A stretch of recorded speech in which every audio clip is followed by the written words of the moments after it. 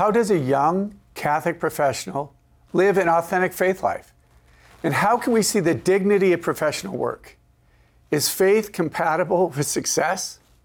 Join us today as we explore these questions and many more with Peter Blute, who is the Chief Operating Officer for the Young Catholic Professionals Organization. I'm Father Dave Pivonka, and I'm president of Franciscan University in Steubenville, Ohio, and you're watching Franciscan University Presents. Stay with us.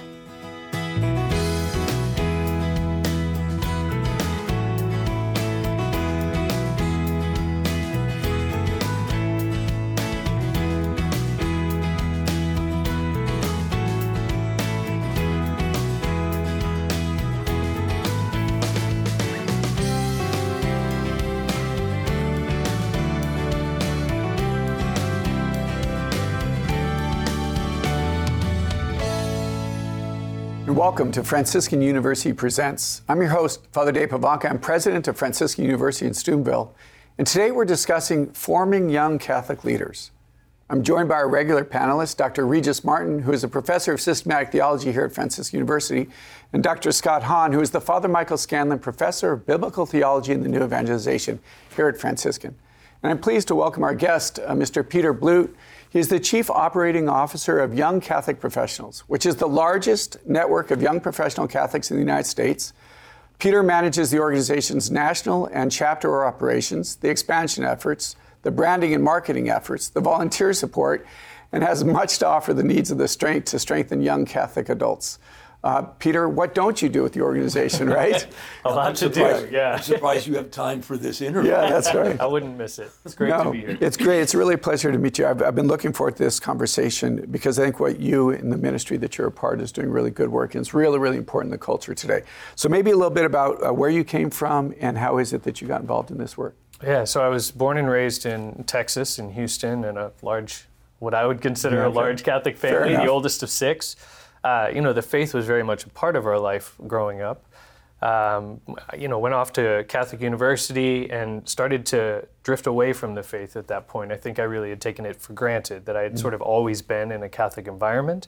And it's frankly very easy to be Catholic on a Catholic campus. I don't think that I really challenged myself to figure out earlier on in my university experience what my faith was going to be for me as an adult. And so I, went on after that, got my first job. I was actually working for the university overseas in Italy, in Rome, for a couple of years. Had a blast with that experience. Sure. But here I am living at the center of our faith outside of Rome, going through the motions. And I was a believer. I never stopped believing. But I was not actually living it. I wasn't feeling it. I didn't have a relationship with God.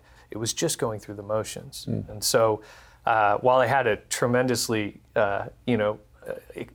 interesting and really just fun experience, I didn't take advantage of where I was in the way that I would have if I was really engaged in my faith. And so I look back though, and that was a really powerful time for me because I was getting it all by osmosis, right? Sure. I just wasn't practicing it. I wasn't engaging with it in that way. Well, Peter, I can speak authoritatively to the experience that you've just recounted. I spent 2 years teaching in the Rome program for UD, and I was struck early on by the fact that the students were very bright, endlessly curious, spirited, but very seldom did I see anyone at morning mass. They had a chaplain, they had a chapel, but attendance was pathetic.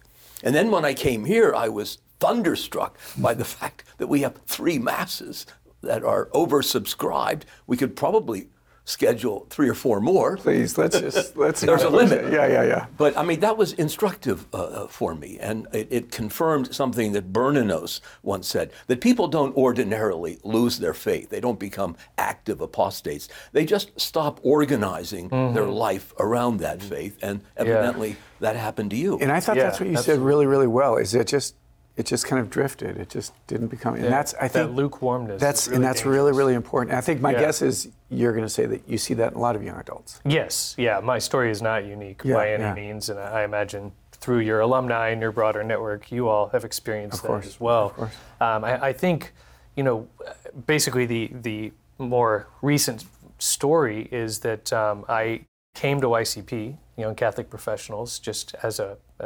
interested person dipping his toe in the water, I knew that I wanted to come back, that I wanted to figure out what my faith was for me, but I didn't have the language, I didn't really have the people, so I moved back to Dallas, and I didn't have much of a network there because I'd been living 7 time zones away for years, right? And so there was certainly a feeling of disconnection, a feeling of a lack of community. I was lonely. I think I was probably, in some form depressed. And I was grappling with all this and trying to do it alone. Yeah. And so I came to YCP, and I came into my first, it was a happy YCP Young Catholic Professionals. Okay. Yeah, So we call it YCP for short. You didn't invent it. You didn't launch it. No, I came in a few years after. You found it. But when I came in as a member, I came to my first event. Here was 250 young professionals like me trying to figure out life, trying to figure out their faith, and I was blown away. And was I came to that event. this founded in Dallas? Yeah, it started in Dallas in 2010. Mm-hmm. So this was it was just a local ministry in Dallas. That's cool. It was not a national effort yet. Yeah. So I got involved as a member pretty quickly. I mean, I made some friends really quickly, and that drew me in. And then I started volunteering. I took over as the head of the volunteer team for the Dallas chapter. And Jennifer Baugh, YCP's founder and our current executive director, she stepped back to a role to be able to start looking at growing the organization because there was interest regionally in that effort. And so I had this whole experience of learning kind of how to actually engage with my faith as an adult. And YCP was the primary catalyst for that. And then through that experience, I got to work closely with Jennifer, and about a year later, she was able to invite me on as the second full-time employee at YCP in 2014. So here I am now years later, and it's just had a transformative effect in my life. And well, it must have been a pretty amazing thing if, when it began, it instantly enlisted about 250 people in Dallas. I mean, that's pretty impressive. Well, I think there's a real need, and it struck a nerve with people who didn't know where else to go. To be able to work on their career trajectory early on, right? Our demographic at YCP is 20s and 30s. Our average age is going to be mid to late 20s, right? So they find YCP coming right out of school, out of college usually, and YCP can be a home for them when they may not be ready yet as a single person to engage deeply in the community side of parish life, right? They're certainly still being fed there with their sacramental life, hopefully, if they're going to Mass, right? If they're practicing. But there's this need to be part of a community where they feel they belong, that speaks to the experience they're having 40, 50, 60 hours a week, when they're, most of them, in highly secular institutions, right? Most of these people are not working at Catholic universities, parishes, dioceses, Catholic schools. And so they're grappling with all these things that the world is trying to pull them into, but they know they care about their faith, but how do you translate those two experiences and integrate them? When I heard about the founding of the organization, over 10 years ago, and its expansion, its rapid growth, it struck me that it was so timely, but not just for Dallas, which is somewhat of a magnet for young Catholic professionals, but so many other parts of the country. I mean, you're 10 years into the third millennium, and you realize that something, in a certain sense, something very subtle but seismic has shifted, and you're like, the tectonic plates of American culture are not what they were at all, not even close. And so Catholics are sort of having to regroup and think, or rethink, how are we going to grow in our faith, but also how are we going to meet other Catholics? Exactly. And then maybe form families and that sort of thing. And so I do believe that this is flourishing for good reasons. Well, it's certainly a time in the church for the lay faithful to engage. Yeah, right? you mentioned that the programs you're offering resonate in a community, in the body. What is the vision? What is the vision for young Catholic professionals? What is it? How do they reach people? How do they meet people? Yeah.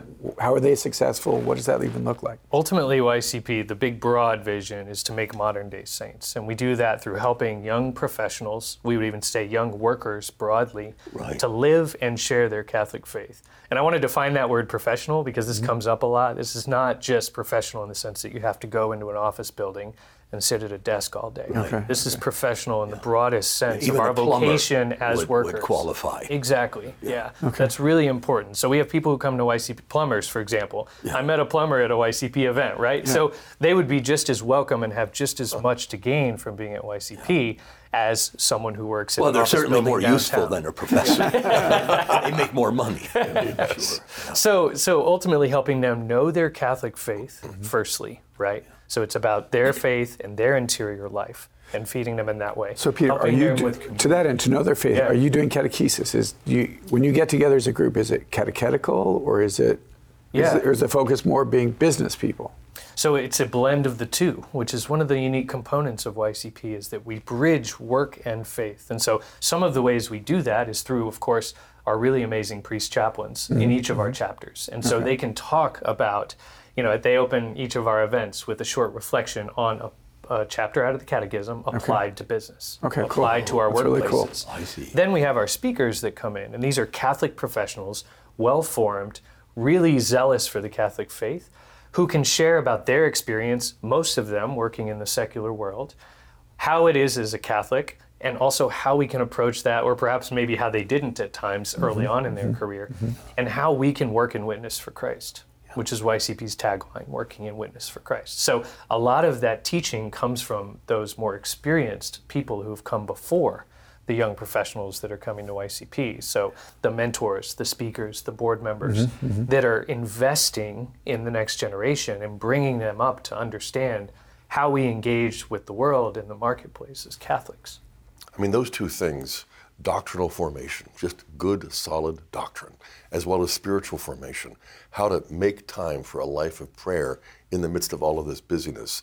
I mean, you're hard-pressed to come up with anything more important for people in their 20s and 30s at this culture, too, But it is also a kind of social matrix. I mean, where you're meeting and ending up with close friendships that you didn't have before you were a part of this. And so, I mean, it's one of those things where, how many towns or cities do we have YCP in now? So we're in 32 chapters. Generally, a chapter right now is associated with the city. So YCP is working to launch chapters in the top 50 largest cities in the country by the end of 2024 is our goal. So, we have thousands of people. We have more than 15,000 people that came out to our events last year, and thousands of members engaging with us, both in person and online. So there's a real need, right? This is pretty much an urban phenomenon. I mean, you don't really appeal to towns and villages, right? Generally, yeah. We do, though we see people drive in from outside the city centers. I remember when I was first getting involved with Dallas, we had someone that would drive from Tyler, right, which is about an hour or more away, right? And so people would drive in for this because there wasn't something similar in their town. So there's really a yearning for community that can also speak to all this time that we're spending in the workplace. But the common experience is the fact that these people have a job. Right. Yeah. Sort of. Or really want to work, right? Unemployed. They're not and looking living for in work. the basement of their parents watching a lot of television. Well, we can get into the demographics. There is a little bit of that. But, maybe but just I think a little bit about the organization real quick. So what does it look? You guys meet weekly, monthly? Generally, we meet monthly. Okay. So there's a similar experience in all of our chapters. And that's another differentiator with YCP is that you get access to a local community. Okay. So you're connecting within your city in a deeper way. But we know that these generations coming behind us are highly mobile. They're moving for work, they're traveling, they're moving their families around, and so they can plug into YCP increasingly wherever they land.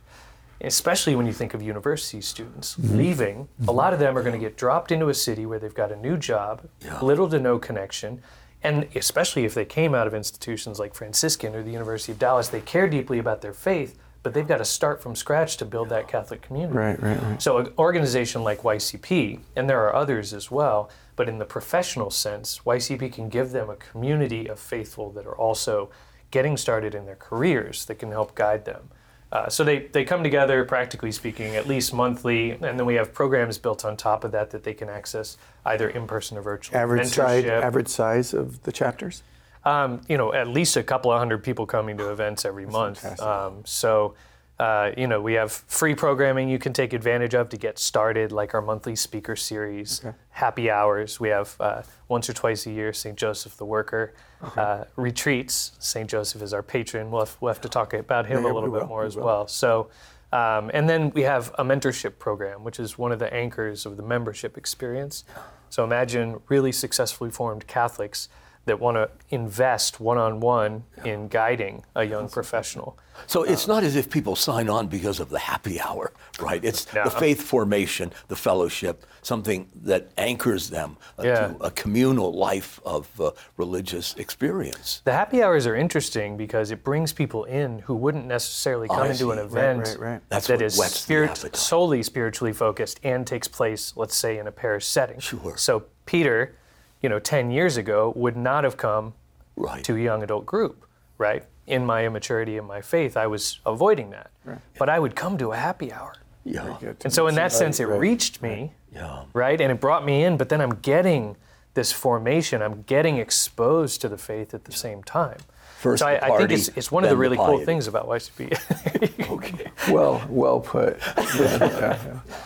Yeah. So, but I do think so much is driven by that feeling of belonging, and we believe so deeply in that we actually just renamed and retooled our whole membership offering, and it's literally called Belong, because it's such a critical and central element for young people today. Is that feeling often of being disconnected, of lonely, especially coming out of the last couple of years in COVID. And reading through a lot of your materials, the thing that came to my mind was community. So belonging, there's just an underlying current to that idea of community. So we invite you to stay with us. There's much more that we'll be discussing. I really try to bring faith into every position that I administer in on campus within leadership and student life, by really allowing God to perforate my life with truth and offer any virtues so that I might be able to best administer with charity to every single person that I come by. Walk in the footsteps of saints and martyrs on a Franciscan University pilgrimage. You'll explore the treasures of your Catholic heritage in the Holy Land, Poland, France, Austria, Italy, and more destinations. Find out more at franciscan.edu/pilgrimages. My role model is actually my youth minister from high school. I had a couple, but mainly Pat is the one that struck me the most because he was like a father figure to me, but he also knew Jesus on a really deep level that connected with me because he was somebody that has a big personality, which I kind of do at times as well, but he knew how to balance it and always redirected people back to Jesus instead of keeping the focus on himself. And so he could be productive when he needed to, but interruptible at the right time.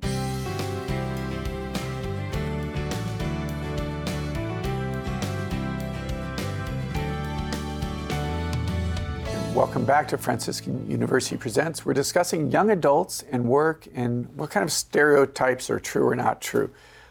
There's a subtle attitude now that young people don't really want to work. Or if they want to work, they just want to be at home. They want to do what they want to do. Everything kind of revolving around them. Is that true? Is it your experience? How do we combat something like that? Well, I think that's one of the easier things to latch on to, especially in this kind of recent post-COVID world when everyone had to go home, and now some people who may never have been exposed to it really like it, right? So I think there is a component of that. I also think, though, that there's this component of a real call to excellence, even maybe aside from the call to sainthood that we have as Catholics, that young people today do want, but the world is often not holding them to that standard, right? I mean, there's a real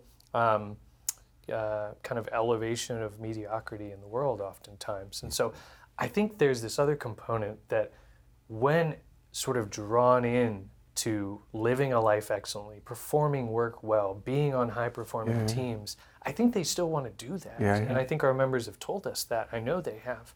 And so while I do think there's this sense of I'd rather work from home, I want coffee on tap, right? I want happy hours at noon every day, all these kind of things that get talked about a lot. But I think there is a lot more there. I mean, certainly the working atmosphere is shifting dramatically. Yeah, and Peter, I think you're really tapping into something, is that we live in an age, I think largely that the culture has bought into that stereotype, and because of that, really don't challenge them. I love what the Holy Father John Paul said in Christe Fidelis Laici when he says there's a special call to young people because they're zealous, they're dreamers, they believe. And I think that's what you guys want to try to tap into, right? Yeah, you're exactly right. And I think this challenge to young people, through YCP especially, but I mean, ultimately Jesus challenged us to do this, right? Is to live a life of excellence, live a life with such a high bar that we're striving for sainthood. Be perfect as as my Heavenly Father is perfect, right? No, I was just spending time recently with a fellow up in New York, and he has good doctrinal formation, and he also has a spiritual life that's, flourishing, but he works from home, and he has since COVID, and it's now been, 3 or 4 years, or 3 years, but the interesting thing is he has no sense of vocation. I mean, he works for, a big company from home, and he realizes that it's sort of enclosed, but it's convenient. Yeah. And he describes how convenient. He gets to choose when he goes to Mass and all of the other things, it's all at his fingertips. Yeah. And yet you can also hear him admit that it's a sort of bad social situation. And so when you mentioned that Young Catholic Professionals adds to the spiritual and the doctrinal this idea of vocation, that you are called to something from God, and it involves work, and that work is holy, but that work is something that also involves others. Yes. And you've got to break out of that kind of Catholic bubble and enter into the world and recognize that your work can be sanctified, but it can also be very apostolic. Absolutely. And so this is what, I was encouraging my friend to do, to step out, not necessarily to find another job, but to find or to discover that sense of professional vocation, where through your work, you're going to have this social network that you're going to be able to be an apostle in and share all that you're learning and growing in. I like that phrase, Scott, about bursting the Catholic bubble and entering into the world with a kind of evangelical spirit. But you're up against a larger bubble, it would appear, and that's a bourgeois bubble, which pretty much encompasses most young people today. Notoriously, they appear to be passive, fragile, they're snowflakes, they're easily triggered, they don't like to be challenged. I mean, this is the definition of bourgeois Christianity, as Pope Benedict told us. A comfort zone. Nothing can penetrate that. You don't want to place demands upon yourself. The heroic life is always off limits. You might read about it and watch movies about it, like Top Gun. But that's not for me. I'd rather remain nestled, nurtured by my parents in the cellar, where every need is instantly gratified. I mean, how do you explode that? You need a stick of dynamite to get them out of the cellar. And how do you do that? Well, I think a lot of it's peer-to-peer, frankly, because a lot of parents that we interact, parents of YCP-aged folks, would come to us and say, oh, my son, daughter, grandson, granddaughter, nephew, niece, they need to come to YCP. And our encouragement is always, well, please invite them, right? Yeah. But fairly less often are they actually going to come when a parent suggests it. But when a peer suggests it, someone who you already have some kind of relationship with, that's powerful. And I think that's along the lines of the dynamite that you're looking for. So again, that power of evangelization that you were talking about, the church gives us that, that mantle that we take on to know our faith and share the gospel in all corners of the world. But I think we have to encourage people to be bold and courageous to do that, especially earlier in their life than they may feel confident enough to do so. We don't have to wait until you have multiple terminal degrees for you to talk about your Catholic faith, right? Because most of us are never going to have that, right? And even when you do, it doesn't mean people are going to listen, right? Yeah. But speak to that, because some of the your materials speak to that there is something about Israel was the youngest, that God chooses the young people because they're young, right? So what's unique about that? What is it that you think the young person, as a young person, has to offer to the world of work, the world of the professional world? Well, there's an energy and a zeal there. They don't have, I say they, I'm not too far out of that range. I get it. But they don't yet have the kind of wounds of the world that you have once you get older, right? You get into your 30s, mostly 40s, 50s, right? And so they have this optimism, generally speaking, that I think would allow them, with some confidence and some understanding, teaching of their faith, to be able to go out and totally transform the world, right? And the saints are so often really young, right? When they're doing the most powerful things that we've seen in the history of the world. So that youth, that energy, if it can be harnessed and cultivated, I mean, this is where the real power of change can come. And the great sadness, I think, is that even among these young people, you find that they're every bit as jaded as the adults. They can be. But for the most part, they have a freshness. They have a spirit, an idealism. I think there's also still a chance to turn it around. Right. They can still experience the good. And isn't that what you experienced the first night you went to the meeting and there was 200 people? There was something about that vibrancy that really attracted you. And that's what stirred this piece of dynamite, right? That dynamite that you always talk about, right? That's what really kind of blew it up in your own world. And what you're saying is that YCP wants to do that across the board in culture and really in lighting something Absolutely. new. I think your movement is really the answer to the question, what do I do now that I've left this hothouse of Catholic culture? I think of this university, this city on the hill. I'm done. They've kicked me out. I've got my degree. What the hell do I do now? I have to witness to the faith, and yet the world conspires to rob me of that vigor, that vibrancy, to kill that instinct to be holy and to set fire to the world. I mean, if they fall into a group like the one that you are organizing, there may be hope. There may be a future. I mean, we talk about this often in light of all the headlines, in light of all the statistics that we're all aware of, even those within the church, but belief in the Eucharist, things like this.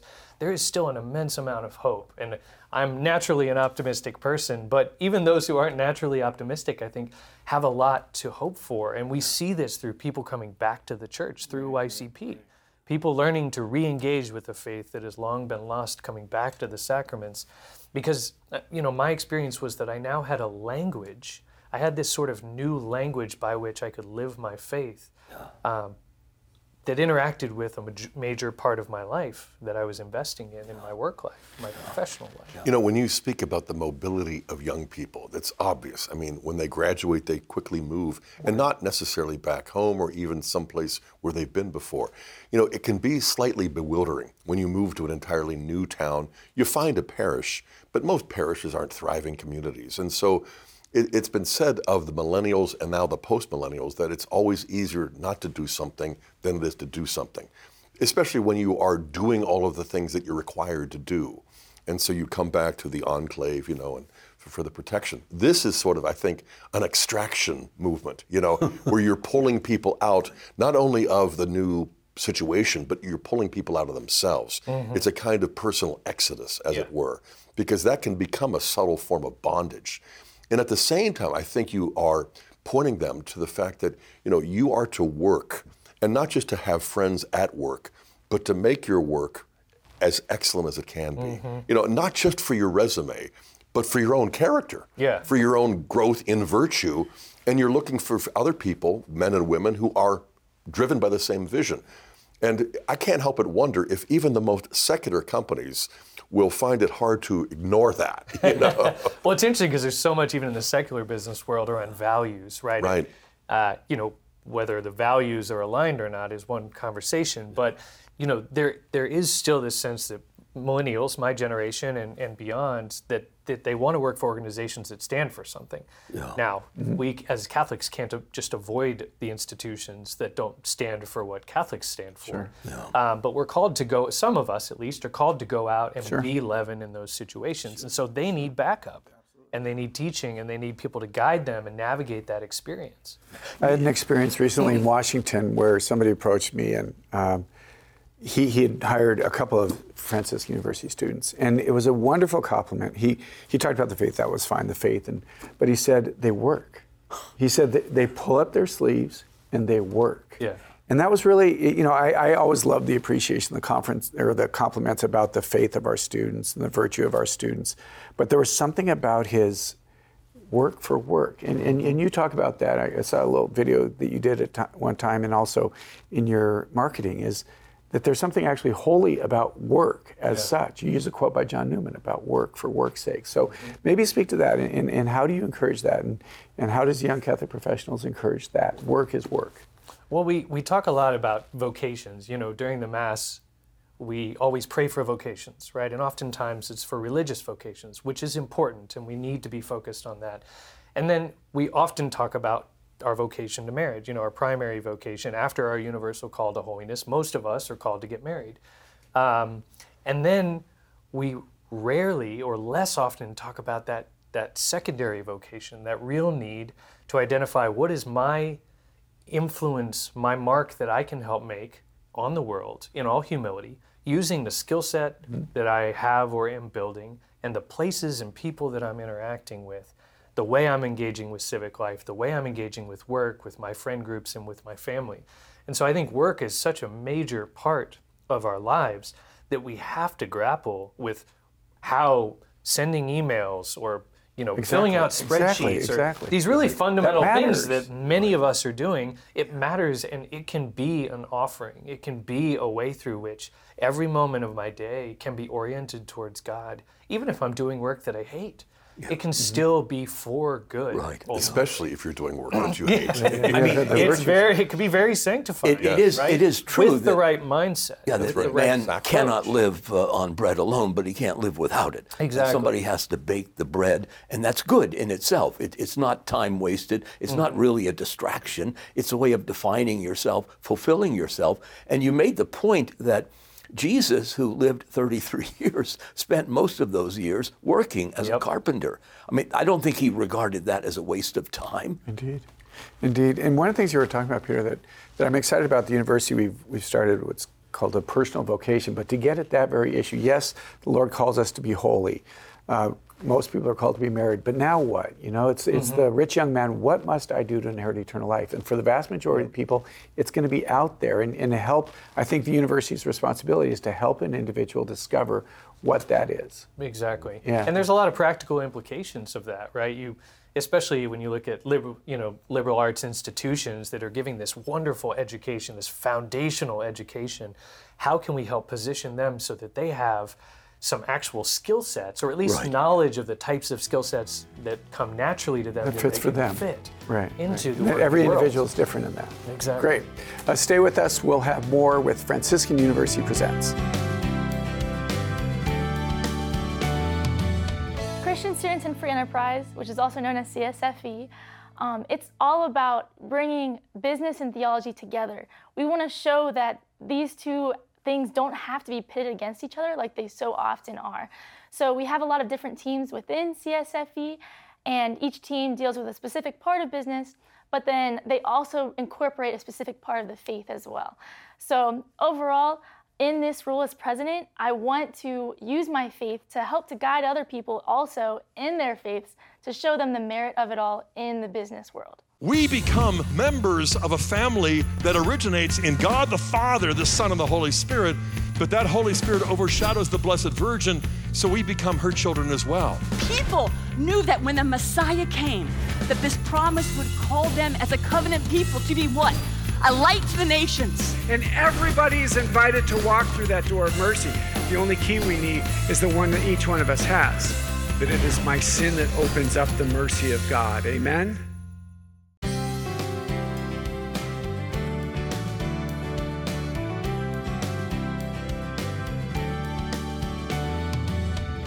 Welcome back, and thank you for joining us. You're watching Franciscan University Presents, which we record here in the ComArt studio at Franciscan University in Steubenville. Our students are operating all of the cameras, all the equipment. And our theology professors, Dr. Regis Martin and Dr. Scott Hahn, and I are speaking with Peter Blute, who is the Chief Operating Officer of Young Catholic Professionals, about young adults, their work environment, their faith. We ended the last segment talking about the nature of work and the goodness and the beauty that is work. It seems to me St. Joseph probably has something to say to us about this, right? A little something. Okay, he actually has nothing to say directly. Yeah, that's right. Through his actions. But what he does, that's actually a great.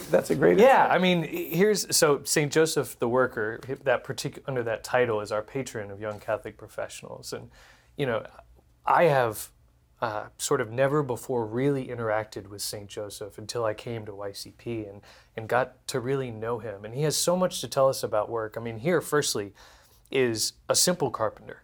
He wasn't doing anything fancy, right? Mm-hmm. He wasn't a big shot. He wasn't going to be well known outside of probably the streets where people interacted with him or his town, right? But here he was, day in and day out, performing work for the good of his family, for his way of sort of sanctifying his life to God. Yeah. And then you start to think about him teaching Jesus.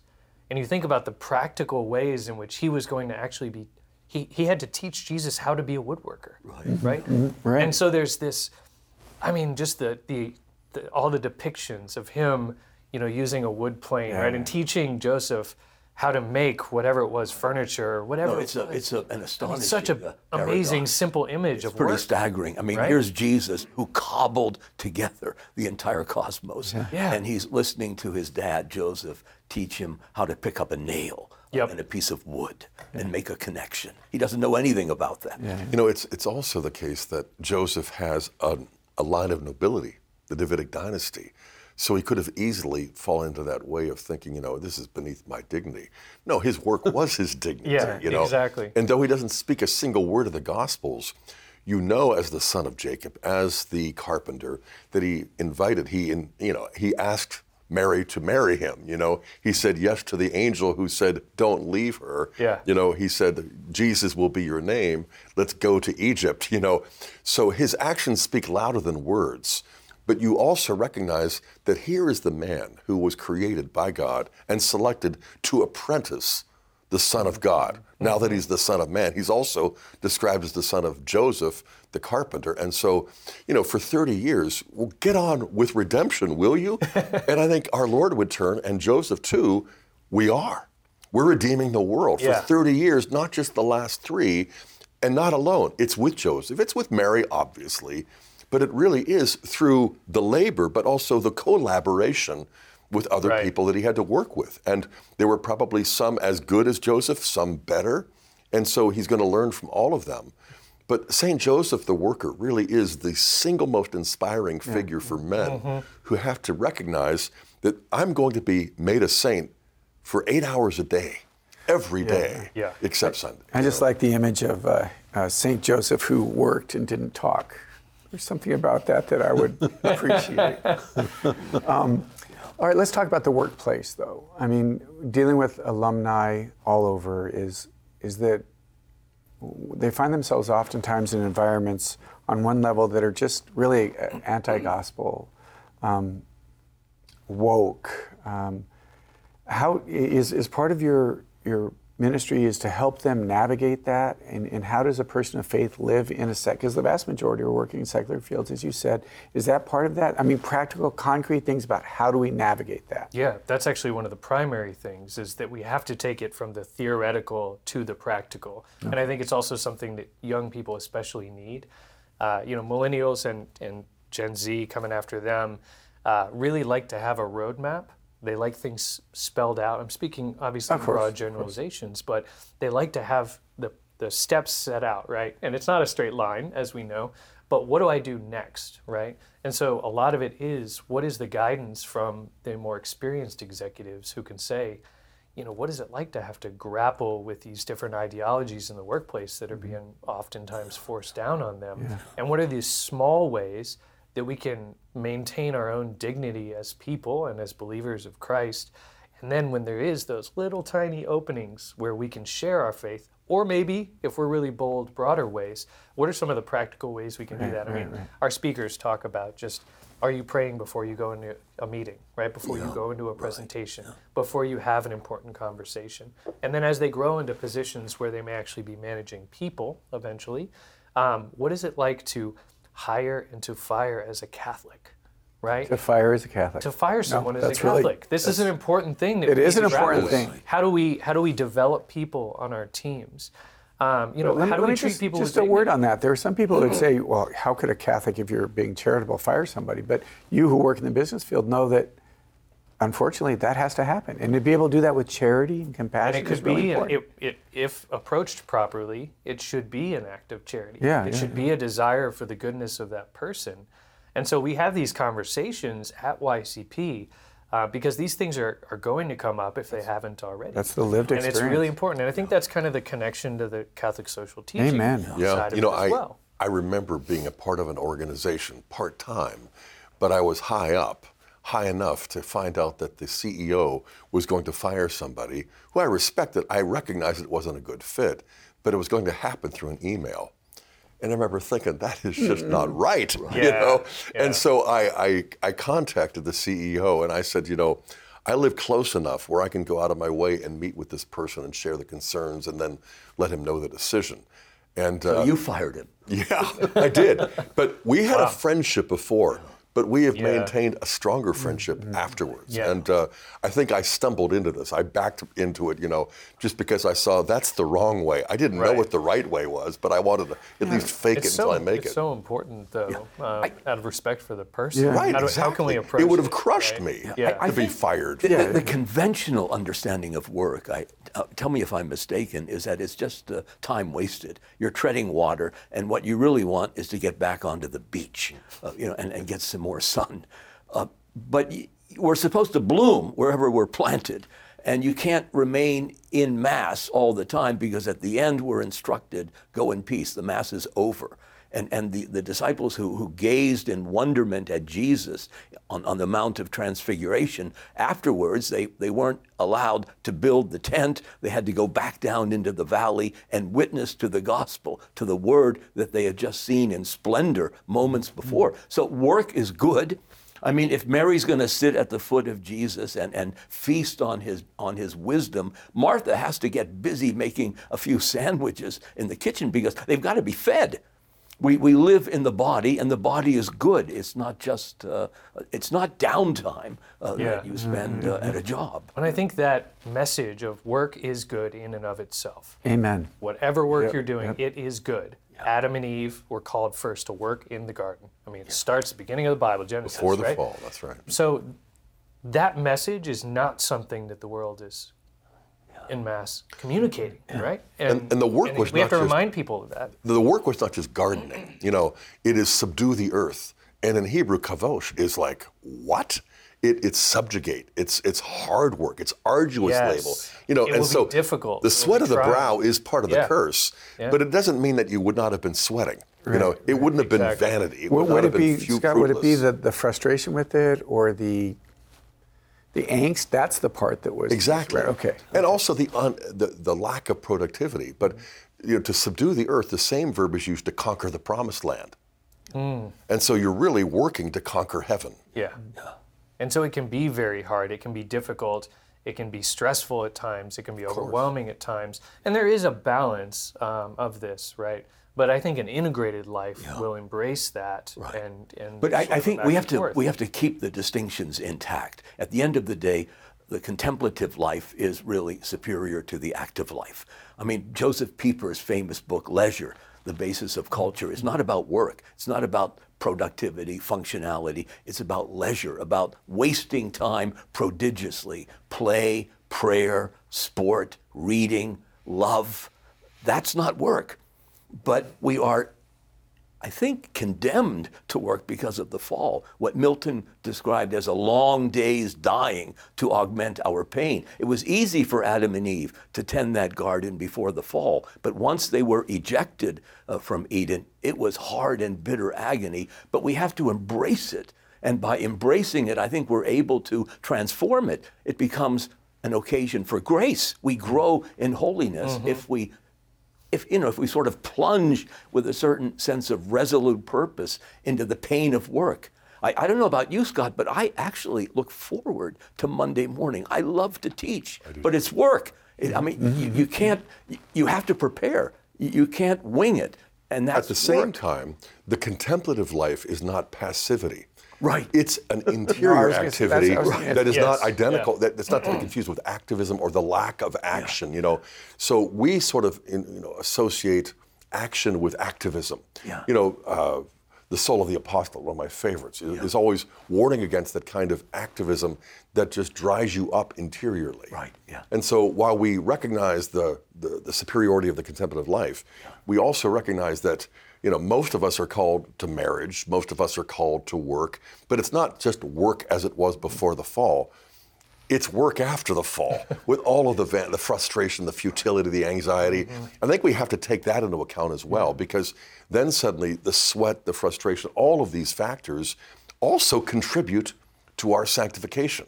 So it isn't as though, St. Joseph was just gliding over all of the projects, just touching these. No, I mean, again, he got splinters, He had to get in there. Yeah, and he had co-workers who were probably really jerks, and he was sanctified through them. Sure. I mean, all of that was going to be the case, right? Was the case.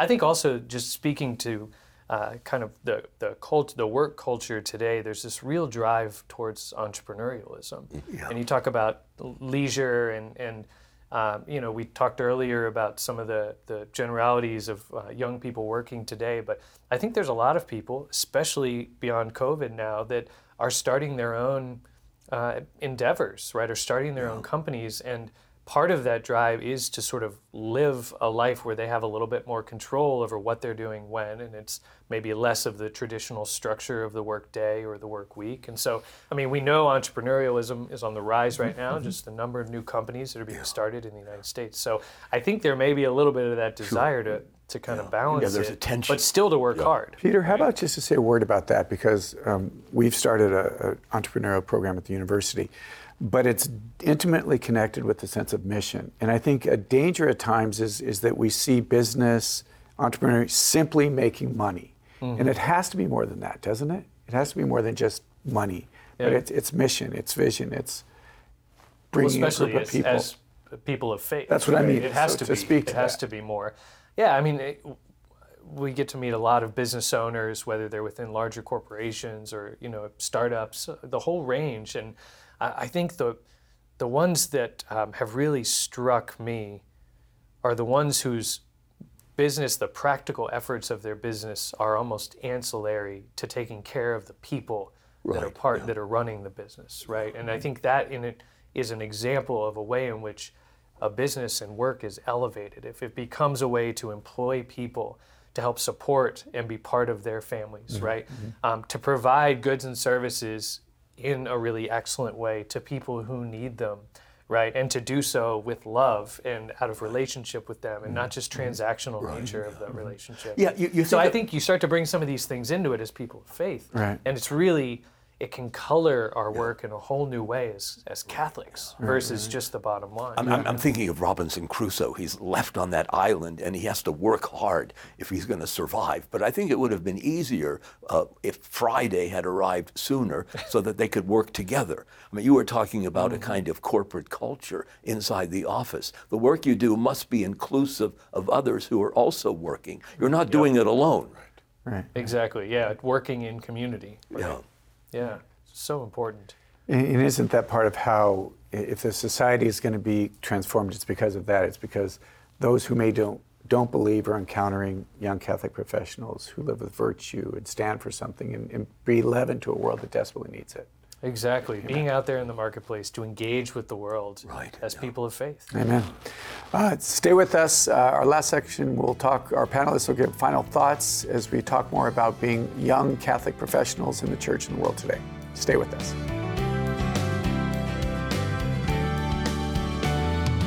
I think being a young Catholic leader after Franciscan means having an intentionality towards people and seeing the person and the good, the intrinsic good that they are, and then also a total confidence in God. And so what does that mean? It means that in any endeavor that we expect that God will bring the best possible good out of it. So whatever we're doing, we know that any difficulties, any trials are always ordered towards our good. There is a place where education begins and faith and reason connect. Franciscan University of Steubenville's online programs will advance your career through an e-learning experience that's both academically excellent and passionately Catholic. With online degrees taught by full-time professors in theology, catechetics, business, education, and other disciplines, you can earn your master's degree online without changing your lifestyle. Find out more today at franciscan.edu, where your faith and career can connect online.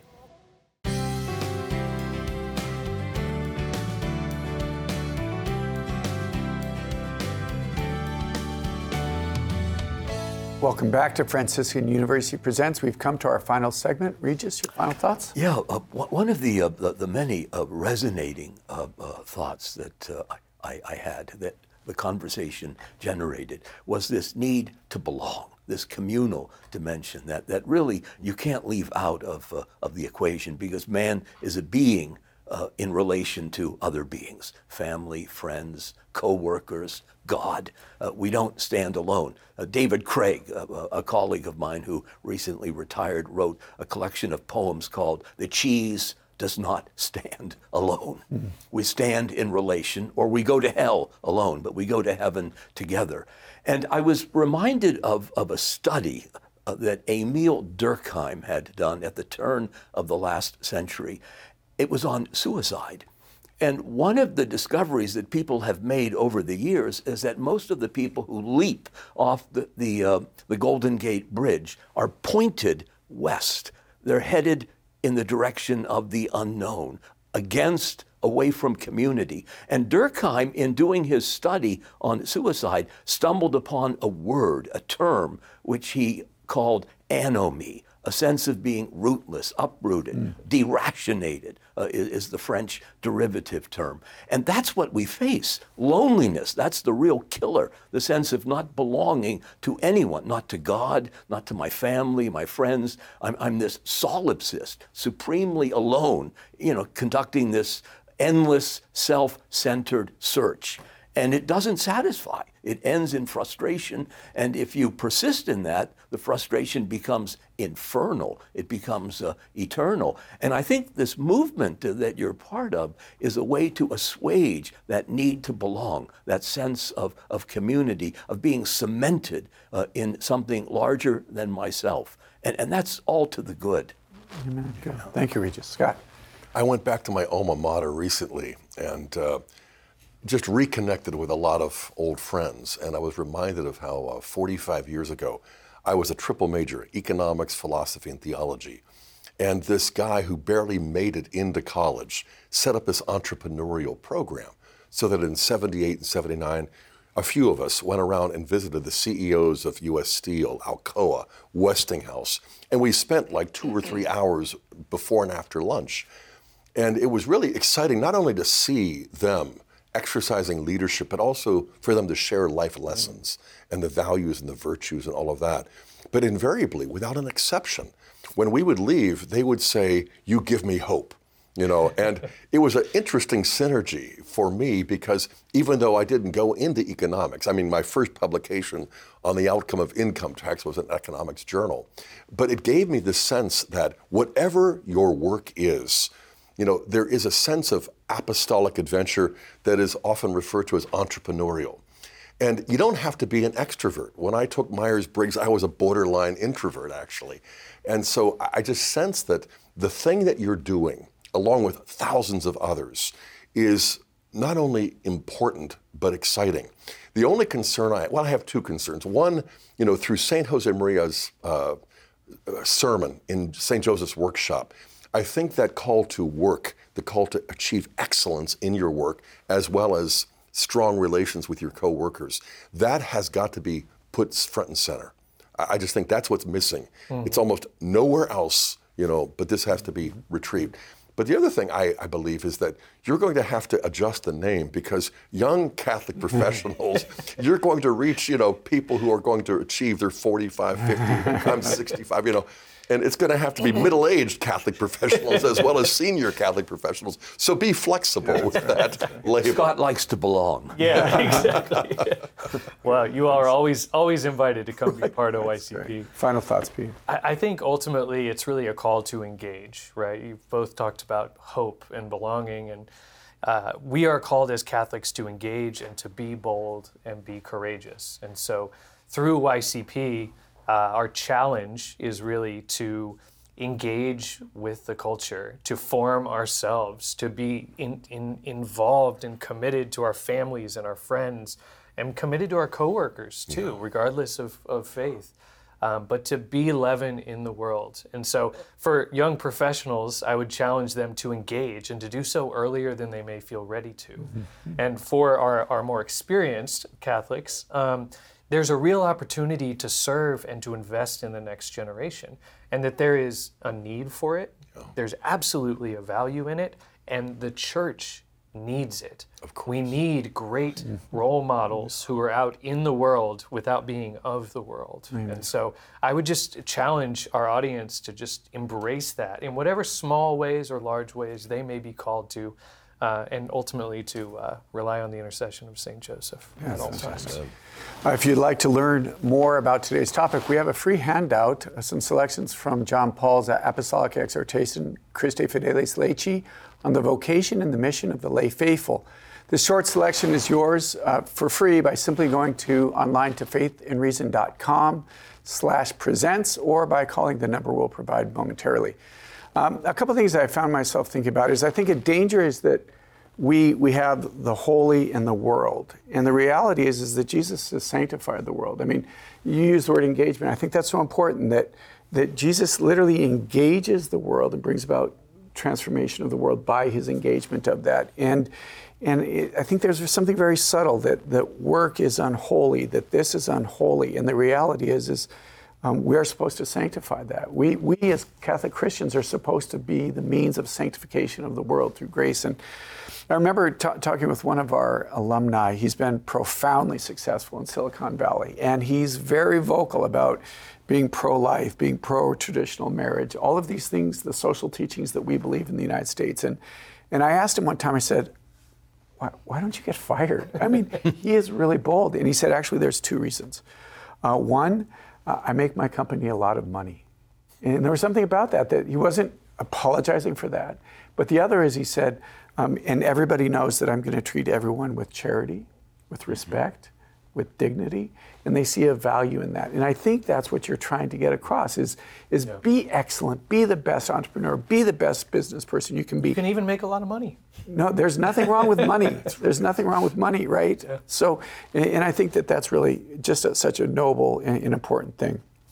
Lastly, here at the university, I was in a meeting one time. We were trying to cut 1%, of a budget, and it was probably the third time we've sat around this, and I was just frustrated. And I remember I was looking at the San Damiano cross and just kind of praying and frustrated, and I said, "Really, Lord, this is what you brought me here for. You ordained me a priest for this, to talk about this budget." And I sensed the Lord saying to me, "Yes." It transformed and changed that it wasn't just another thing I had to do. It wasn't just a pain in the butt, but it was actually what God had for me. And that I think that's what you desire for the ministry that you're doing, is that seeing the work, the efforts, you said the databases, the spreadsheets, that the Lord is present in all of that. And finally, I think that's what St. Francis understood. Francis understood that if the temporal order was going to be transformed, it was going to be by men and women who, rather than hiding from the world, were actually going to engage it and bring about transformation of the temporal order from the inside. And it seems that the ministry that you're a part is exactly what they're trying to do. So we're very, very grateful for your time. Amen. We look forward to having you come back to the campus again. Well, thank you so much. So let's ask the Lord's blessing. Heavenly Father, we thank you for the gift that is work and the gift that you've given to us in being faithful to you. Lord, may we, in whatever small effort we do, bring about the sanctification of the world. May Almighty God bless you, the Father, the Son, and the Holy Spirit. Amen. Amen. Thank you for being with us. Download a free handout on today's topic at faithandreason.com/presents. You can also watch past episodes of Franciscan University Presents or request the handout by emailing us at presents@franciscan.edu. Or reach us by phone for today's handout by calling 800-783-6447. That's 800-783-6447.